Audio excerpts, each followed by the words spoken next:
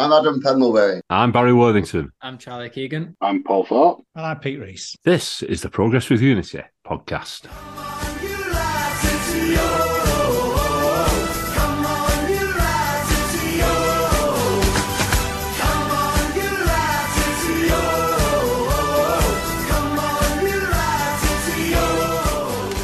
Sean Maloney's first game, quite happy with that. Our first clean sheet since we played Blackburn, and it was against Blackburn. To a large extent, you've got to be pleased with various aspects of the play, haven't you? I think the thing that stood out for me was the level of energy that we played with. We didn't look like a team that had been suffering down at the bottom for such a long period of time. And I think the other thing that stood out for me was our desire and willingness to get on the ball and play the ball forward. Yeah, I think Pete's nailed it. Desire, energy, focus. It's all come back, hasn't it? I'm glad we came away with something, because the whole week building up to it we were talking about positivity and everybody on the field and off the field, the support going 2,500. So I'm glad that we ended up coming away with something. But that's 2 draws now in the last 3 games and gave Blackburn their only draw at home. So I think that it is a seriously impressive result despite not scoring. So I was really happy with it. I thought a lot of our players played the hearts out. Some of them played the best game in a long time. So I don't think you can't argue with the draw. The one thing I noticed in this game, and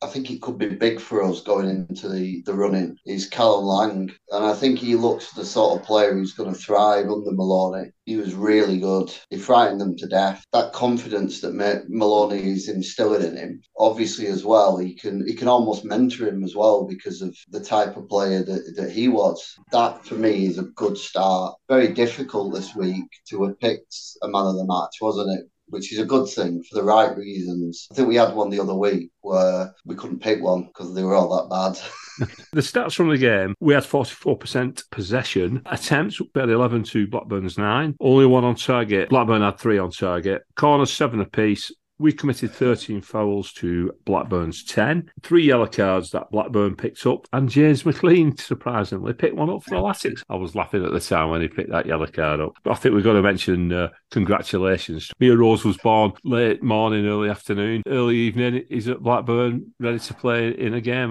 What a man. Not quite cold cloth, running off the pitch. but fair play to him anyway. The attendance, 14,540. 2,766 travelled over from Wigan. I was watching it on telly, and you could really hear the level of support from the Latics fans. They really got behind the team. And I thought what was even more encouraging was the way that they were clearly getting behind Sean Maloney. You heard his song being belted out any number of times during that match, and that must have come as to give him a big personal boost. And I think for the players generally, I'm sure they must have felt that increased energy from the stand. Before the game, we was all contemplating what formation would be picked, and lo and behold, I think we can all agree it was a Bob Martinez formation, 3-4-2-1, with the back three of Rekik, Watmore and Kelly. I'm just going to shout out to Jack Watmore, who, I'm not saying we've been critical of him, but we've been scratching our heads as to his level of performance compared to how we know he can play. I thought he was really good on Monday night, undoubtedly helped by Martin Kelly, who was absolute class. And Omar Rekik as well. I thought Omar Rekik looked really good. I thought all 3 of them were absolutely fantastic. If you've got 3 at the back, you want any one of them to be able to carry the ball into midfield and just change the way it looks, because it disrupts the play because you're having a fluid formation if somebody comes into the middle. I mean, that for me is a spot-on tactic. Picking up Charlie's point from before about the number of players who had the best game in ages, and I think Jack Watmore very much fell into that category. For a large part of this season, he's not been the Jack Watmore that we knew from last season or even from the beginning of this season. He really stepped up to the plate, and to be fair, I think he owed us a good game, and I think 1 or 2 of the other players did as well. I mean, Darikwa was, I think for me, showed the biggest difference. Again, he played with such energy and commitment, and I thought he was a player that deserved his place in the team. I'm very pleased with some of those individual performances. I don't think he would have been in the team next week, but for Diaz, because that was an awful mistake, wasn't it? After 4 minutes, terrible error. But I have to agree, he recovered and had I'd say definitely his best game of the season, best game for some time. I think he plays well with Tiehi as well. When he was trying to carry the ball forward, and Darikwa, with that back 3, was allowed to run up and take the wing. And the link up between Darikwa and Tiehi was quite good. For me, Martin Kelly obviously got player of the match, but if Rakik would have stayed on, for me, Rakik would have been player of the match because I thought it was brilliant. And him playing on the left centre-back position and taking the ball forward and commanding his space really well, that allowed James McLean to play further up the field. So he was more attacking because I think he's a bit wasted it, sort of the left wing back, but he looked really good going forward. Jack Watmore, again, so much confidence now that he was playing with, and that comes from having Martin Kelly next to you because I think he made 6 clearances, but whenever the ball would come off Ben Amos or would go around the box, he wasn't messing about and he always seemed to have a pass lined up. So I really like that about Kelly. Chris Tahi, he was absolutely sensational. I mean, we've got to play. If I was Talal, I'd be on the phone now saying, listen, we want him. Even if we get relegated in summer, we've agreed a fee of 800,000. He's going to be worth more than that in summer if he carries on like he is. Where's he been? Why has he not been picked up? Absolute class player. Whatever it is, pay it. The question there is, who identified him? Toure for me. I think Toure has got 3 of the signings there. I know we've only seen a little bit of a season, but he looks decent. The Arsenal link with the 2 Arsenal boys, and then obviously Christ as well, who for me reminded me of not necessarily expecting that much from a player like a Diarmi. No different age groups, but that sort of player who maybe didn't have huge expectations, but looks like he's a real quality player because he looks like he's got everything to his game. What a centre midfielder needs, and that's going to help Max Power as well because Max Power again had a very good game, but I think he had a better game than he's had in the last few weeks. So I'm very, very pleased with the way we set up and the way that the players very quickly adapted to a tweak or probably more than a tweak in the style that we've been playing in previous weeks. The goal disallowed. Martin Kelly, back post. Rightfully disallowed. I mean, well, yeah, he did catch the keeper in the face, Lang, because it was disallowed because Lang, he didn't punch him, but his arm was across his face. But 2 seconds prior, the defender's got his arm around Lang's neck, trying to pull his head off. Why is it not a penalty? I agree. I think but so much gets let go in the penalty area, doesn't it?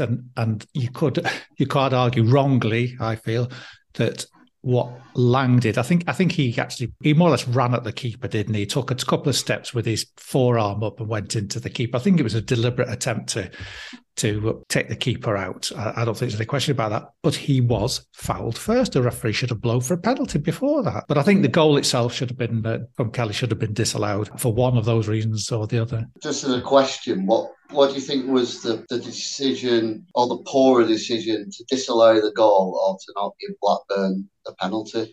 Disallow the goal, Adam, because I was just going to come to that. I didn't. I know a lot of people said it is a penalty. I didn't think it was. The player dove 2 arms in the air, put his legs into Jack Watmore's shoulder, and threw himself to the ground.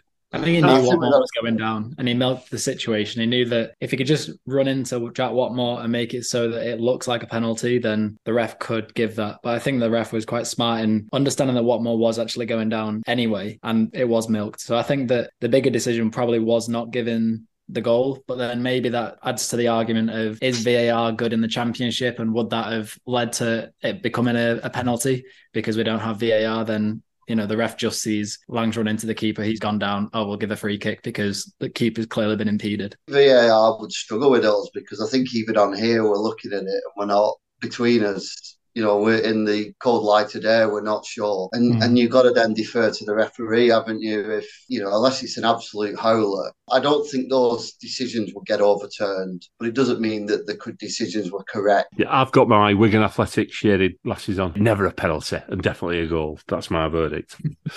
Ben Amos, we mentioned him, pulled off 1 or 2 good saves, 1 or 2 great saves. I mean, there's one where the ball went through and it just bobbled in front of him and he managed to get his shoulder on it. But in the 4th minute, Brereton Diaz is away. I mean, how many goals has he scored like that this season? Coming in from the left, cutting in. Every goal he scored probably like that. But Amos read it really well, got down, and I thought it was a crucial save. That goal down there after 4 minutes, then Ed's go. But what a save that was. Amos had a really, really good game. Well, that's his 4th clean sheet of the season as well, and I think he does get a lot of stick. He has made a lot of mistakes, but there is games where he does really well and he puts himself in a good position. I still think that he looks a little bit uncertain if he's trying to come out for a ball, or like when Brereton Diaz was running at him, he's a bit, do I go to him? Do I stay? So a little bit of indecisive, but he did have a really good game and there was a lot of big saves. He had that one later on from Sorba Thomas as well, who took a shot from the right of the box. parried that out for a corner. So no, I think that he had a good game, and I probably would put him in my lineup again if I was going to choose for Huddersfield. Another player making his debut on Monday was Danel Sinani. I thought he looked good in patches and not so good in others. I think his shooting was off by a long way, but his corner taking was superb. There was a couple of occasions where he was running with the ball. He looked really good, really dangerous. But I couldn't weigh up what position he was playing. Did he have a free role? Yeah, I think he was sort of a rover. No, Blackburn rover. I think he was just a rover, sort of like Callum Lang was, but he was playing more left, attacking mid, trying to cut in. And I think that they were both sort of like overlapping behind Keane. So I don't think he was really tied to any position, but he just needs to tidy up his play a little bit. I don't know how much he's played this season. I know he's been in Norwich's side here or there, but a couple of passes. I think James McLean was clear on the left at one point on the penalty area and he just overhit the pass. So once he cleans it up a little bit, I think he'll be good. He might get player of the season like you predicted in the last podcast. I think the one thing that didn't work for me in the match, and it's perhaps borne out a little bit by the statistics, it was that Will Keane's position. I don't think it works. We've seen that a couple of times before this season where he's playing on his own up front as a kind of the spearhead of the attack. I just don't think he's suited to that role at all. In a way, I'm surprised because he kind of grew up as a striker and so on, but he's clearly a lot better as a deeper lying number 10. And I think the three of them then up front, probably not helped by Sinani being new to the team and so on, but they didn't seem to combine that well. I don't think we created that much really, and that's still looks like it's going to be an ongoing problem. But apart from Sinani, we didn't strengthen that much up front in the transfer window. In fact, you could argue that we've actually been weakened by the loss of Nathan Broadhead. I think there's still going to be concern about that, and I wouldn't be surprised if Will Keane doesn't take that role again on Saturday. Will Keane for me, one for the older listeners, a little bit Martin Peters-esque in the way that he plays, sort of ghosting into the box like Peters used to do. Charlie White was back this. He came on, obviously not 100% match fit, but it's good to see him back. Man of the match from the game at Ewood Park against Blackburn Rovers, with 49% of the votes, it was Martin Kelly. So massive congratulations to Martin Kelly. It was spread out between Kelly, Christ, Tehi in second place on 30%, and the others were Lang, Amos and Power. So, good spread there. I'd agree with those. A big game on Saturday, but before we get to the big game on Saturday, Huddersfield, who we played on Tuesday evening at Blackpool. I actually watched it for my sins. It was like watching Sunday League football. Shocking sides. Blackpool looked, I know they came back twice with 10 men as well, but they looked awful. And I didn't think Huddersfield didn't look any better. Gary Medine got sent off for Blackpool, and then the centre-half who they just picked up from Brentford, he goes off with an hamstring as well. And by the end of the game, they were dead on their feet. Blackpool plays, and they've got a tough game on Saturday. They're playing Rotherham. And Huddersfield have got a tough game on Saturday because they're at the DW Stadium. And that's where we're going to turn our attention to right now. Earlier today, Matt Shaw from the He Takes That Chance Huddersfield podcast has sent us in his thoughts on Saturday. Hi Barry, it's Matt from the Andy Takes That Chance Huddersfield Town podcast here.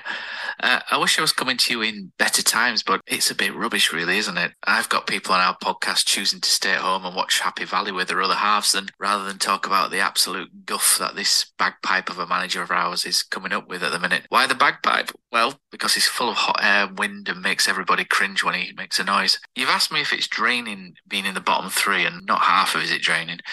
It's even worse when it's down to self-sabotage, like in our case, and the fans are fed up, the players are fed up, the club's rudderless and up for sale, and it feels like no one really cares apart from a couple of thousand fans, and even then half of them are walking away in apathy. This past month has been an utterly depressing ride, if I'm honest. It's a far cry from May when we were 2 farcical decisions away from the Premier League, and it feels like a lifetime ago.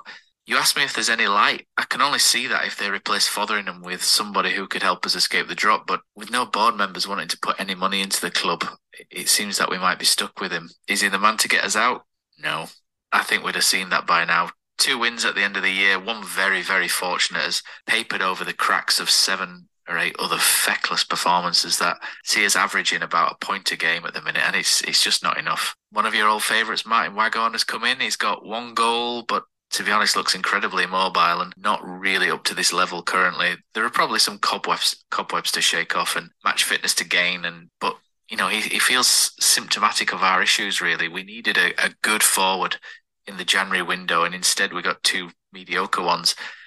It's a death by a thousand cuts, really, at the minute. Is anyone really performing well at the moment for us? Well, not really. No players are on a consistent run of form. The centre-backs in Lees and Hellick were, but they've dropped off, and Hellick himself has got injured, which is a big disappointment. Jack Redoni has improved since the World Cup break, but we're still yet to really see any consistency in his attacking play. But if it clicks for him, then he could be a big player for us from now till the end of the season. In terms of a prediction, I think we'll lose this game, and the board will no longer be able to slumber through this period and have to act and remove the bagpipe from the orchestra. Sorry, it's a bit miserable, but it's not the best time to be a Huddersfield fan at the minute. But all the best, and I'll catch you next time. He's not a big fan of Mark Fotheringham, is he? At all. He didn't have much to say about him. I've got to stop you there, Charlie, because it's Matt. Hang on, let's listen to what Matt says. Hi Barry, Matt again from the Huddersfield Town podcast. Andy takes that chance, and a little bit of a better mood now. The clouds above are dispersing and the bagpipe has gone. Fantastic. What this means for the turnaround for Saturday, I'm not too sure. The coaches that were there all along will take charge. I think we'll probably see a little bit more clarity in what we do, maybe a little bit more measured in what we do. I might change my prediction for a draw now. I won't go all out and start claiming victory because the problems are still remaining in that a lot of these players just aren't really playing playing to the levels they were last season, and that's under Fotheringham and Danny Schofield. So there's still a long way to go for us, but I think removing Matt Fotheringham now gives us a little bit of hope to cling on to, but how that affects the squad going into this weekend, I'm not entirely convinced that it will have a massive effect, but we may see a little bit more clarity in what we do with the coach Narcis Palak taking over, who was number 2 to Carlos Corberán last season. So we'll see. I'd be happy with a point, I think, at this stage, but the clouds are starting to clear and maybe Huddersfield Town will start looking up. But the next appointment's massive. Get it wrong and it relegates us. Get it right and hopefully we can claw to safety. It doesn't change what I'd said previously about how everything has been, but going forward, who knows? What a shock. Mark Fotheringham's sacked in that time we've been doing the podcast. It doesn't come as much surprise, to be honest, that he's been sacked. They've got the worst amount of away points in the league. I think they've only got 10. And they've only kept 1 clean sheet away from home this season, which surprisingly is actually the same as Middlesbrough, which was a shock because they're up in 3rd as well. But no, I think Huddersfield Town this season really been on the decline. It's quite a harsh reality from being relegated from the Premier League to then now verging going down to the 3rd tier of football. They haven't been impressive at all this season. I think they're relying on Jordan Rhodes and Danny Ward as their lead strikers. One's 33, one's 32.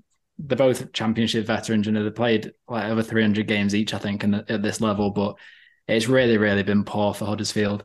But I think that the point that they got against Blackpool, yes, it was Mick McCarthy's birthday, but we got the present because to get a draw is ideal for Wigan because now it closes the gap to 2 points from Huddersfield Town. So it's up to us now to go and beat them. Over the last 6, they've won 1, drawn 3, lost 2, scored 7 and conceded 8 and only kept 1 clean sheet. So they come to the DW as the worst away form in the league, but also Wigan Athletic have the worst home form in the league. So it's going to be quite an interesting game, but we have the Maloney positivity and they're being managed by Narcis Palak, apparently is the assistant manager's name, who's going to take over for that game. He was there last season when Corberán was there, and they had a good season last season, so he might change things around a little bit. No, they're going to lose. They're going to lose. They're going to lose. And before the game, we're all gathering down there. There's going to be somewhere between 500 and 1,000 spectators welcoming the place at the entrance to the place car park. So get down there for 1 o'clock at the latest on Saturday. Let's give them a big cheer as they arrive. Right then, let's have a ref watch for the visit to Huddersfield on Saturday. The referee will be Gavin Ward from Surrey. He's 52 years old and he's been a Football League referee since 2007-8 season. He was appointed to the select Group 2 list of referees ahead of the 2018-19 season, following more than 10 years serving his apprenticeship as an EFL ref. He's previously refereed the Latics 10 times. The last time was our 2-1 win over Sunderland during the administration period. His card watch so far this season, Gavin Ward has taken charge of 27 games, of which 21 have been in the Championship. During those games, he's issued 94 yellows, 2 reds, and he's awarded 6 penalties. And that's Gavin Ward, who will be your referee for the visit of Huddersfield to the DW Stadium on Saturday. Shall we have some previous Wigan Athletic versus Huddersfield Town. 33 times we've met over the years. Won 11, drawn 8, and 14 defeats. The first meeting was an FA Cup tie in 73, where we lost away 2-0. In the league, it was our first season, 78-79. A 1-1 draw at the old Leeds Road was followed by a 2-1 home win in February 1979. We met earlier this season and recorded a 2-1 away win. We are undefeated in our last 3 games against Huddersfield, 2 wins and a draw. I struggled to pick out a great memory from Wigan Huddersfield at home. So I just thought I'd mention the draw was one of those games, if you recall, in the Paul Cook era, when we kept conceding equalisers, usually quite late equalisers. That was another game in which we took the lead and conceded a relatively late equaliser. I think our form, in my view, in recent times has been better away against Huddersfield. Well, let's hope that changes on Saturday. But back to Barry for predictions and selections. Predictions and selections. Well, Matt has changed his mind. He went for a Wigan Athletic win until they sacked Fotheringham, and now he's gone for a draw. I think he's been a little bit optimistic, if I'm being honest. I'm not sure if Sean Maloney will shuffle the pack or not. I don't really care. The players are going to be absolutely bouncing after the reception they get when they arrive at the ground on Saturday, and it's going to carry us through to a win. And I think this is one where we're going to put something down here in this game. I think we're going to win 3-0. It's going to be the start of something special. I'm going to also say we're going to keep another clean sheet. But it depends who Maloney selects. I think if you play Will Keane up top again, he's too nice to play up top, and he's not an out-and-out striker. If he goes with Charlie White and plays him up top, Keane behind him with either a Sinani or a Lang next to him, I think we can do well. And I'm going to say 2-0 to Wigan. I agree that the reception that they get before the game will give them an extra spring in their step. And I think, again, like on Monday night, they play with a lot of energy, commitment. I'm not convinced that we've got enough up top at the moment to create many chances. So I think we'll be relying on Huddersfield to be absolutely rubbish at the back, which is not beyond the realms of possibility. Fancy us to keep a clean sheet. I'll go for a scraping a 1-0 win. With Pete, if you remember last time that we did the meet and greet, the first game, we went from being horrible and rubbish to actually looking like we found something, but we still only managed to draw. So let's not get carried away. Let's just stick with it. Again, a solid performance and a 1-0 win. If Rekic is fit at the back, then I think one change at the back. I wouldn't mess about with that. I think it'll be Kolka coming in. And then I would take out Sinani. And if he's fit enough to start, I would put in Charlie White up front. And I think it was a bit like that the other day. I don't think Sinani and Lang really had positions as such. They weren't static. They could move around quite a bit. So I think Keane and Lang could do that against Huddersfield. I think that would cause a threat. With that in mind, I agree about the clean sheet, but with the meet and greet of the players, Operation Huddersfield, I think we're going to win it 16-0. Well, one good thing though, every one of us has gone for a clean sheet. The last clean sheet, apart from Monday, was the 11th of October. I think we're being quite bold. The other pertinent point as well is when Charlie said that Huddersfield only got 10 points away, we've only got 8 points at home. The games for the 4 clubs down at the bottom of this weekend, Latics and Huddersfield.